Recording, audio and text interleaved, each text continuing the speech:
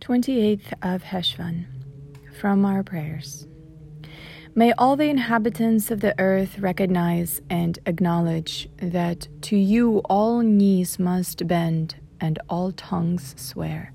They will accept the yoke of your sovereignty.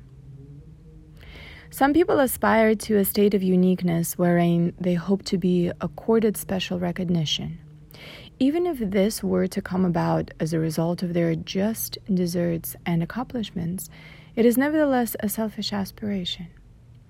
We pray that all the people of the earth will accept the sovereignty of God and abide by His commandments.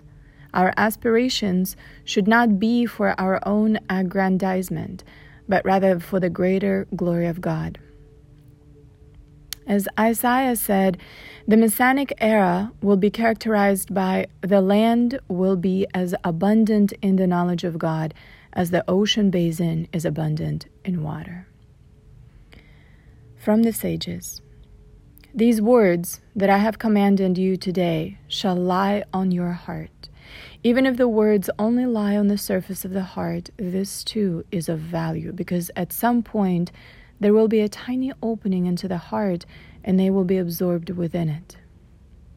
Some people say that much of what they hear and learn does not affect any change in their lives. They say, I understand these things intellectually, but they do not reach me emotionally. We should not be discouraged if we do not immediately feel the impact of what we learn. We may have resistances to change, and it may take time for these to be overcome. Intellectual knowledge can be thought of as a water accumulating behind a dam, because even a tiny crack in the wall will allow all the water to eventually flow through. Similarly, even a tiny crevice in our resistance can allow all the accumulated intellectual knowledge to be absorbed emotionally and influence our behavior. Although we must make every effort to refine our character, we must be patient with ourselves if desirable traits do not immediately become part of our personality.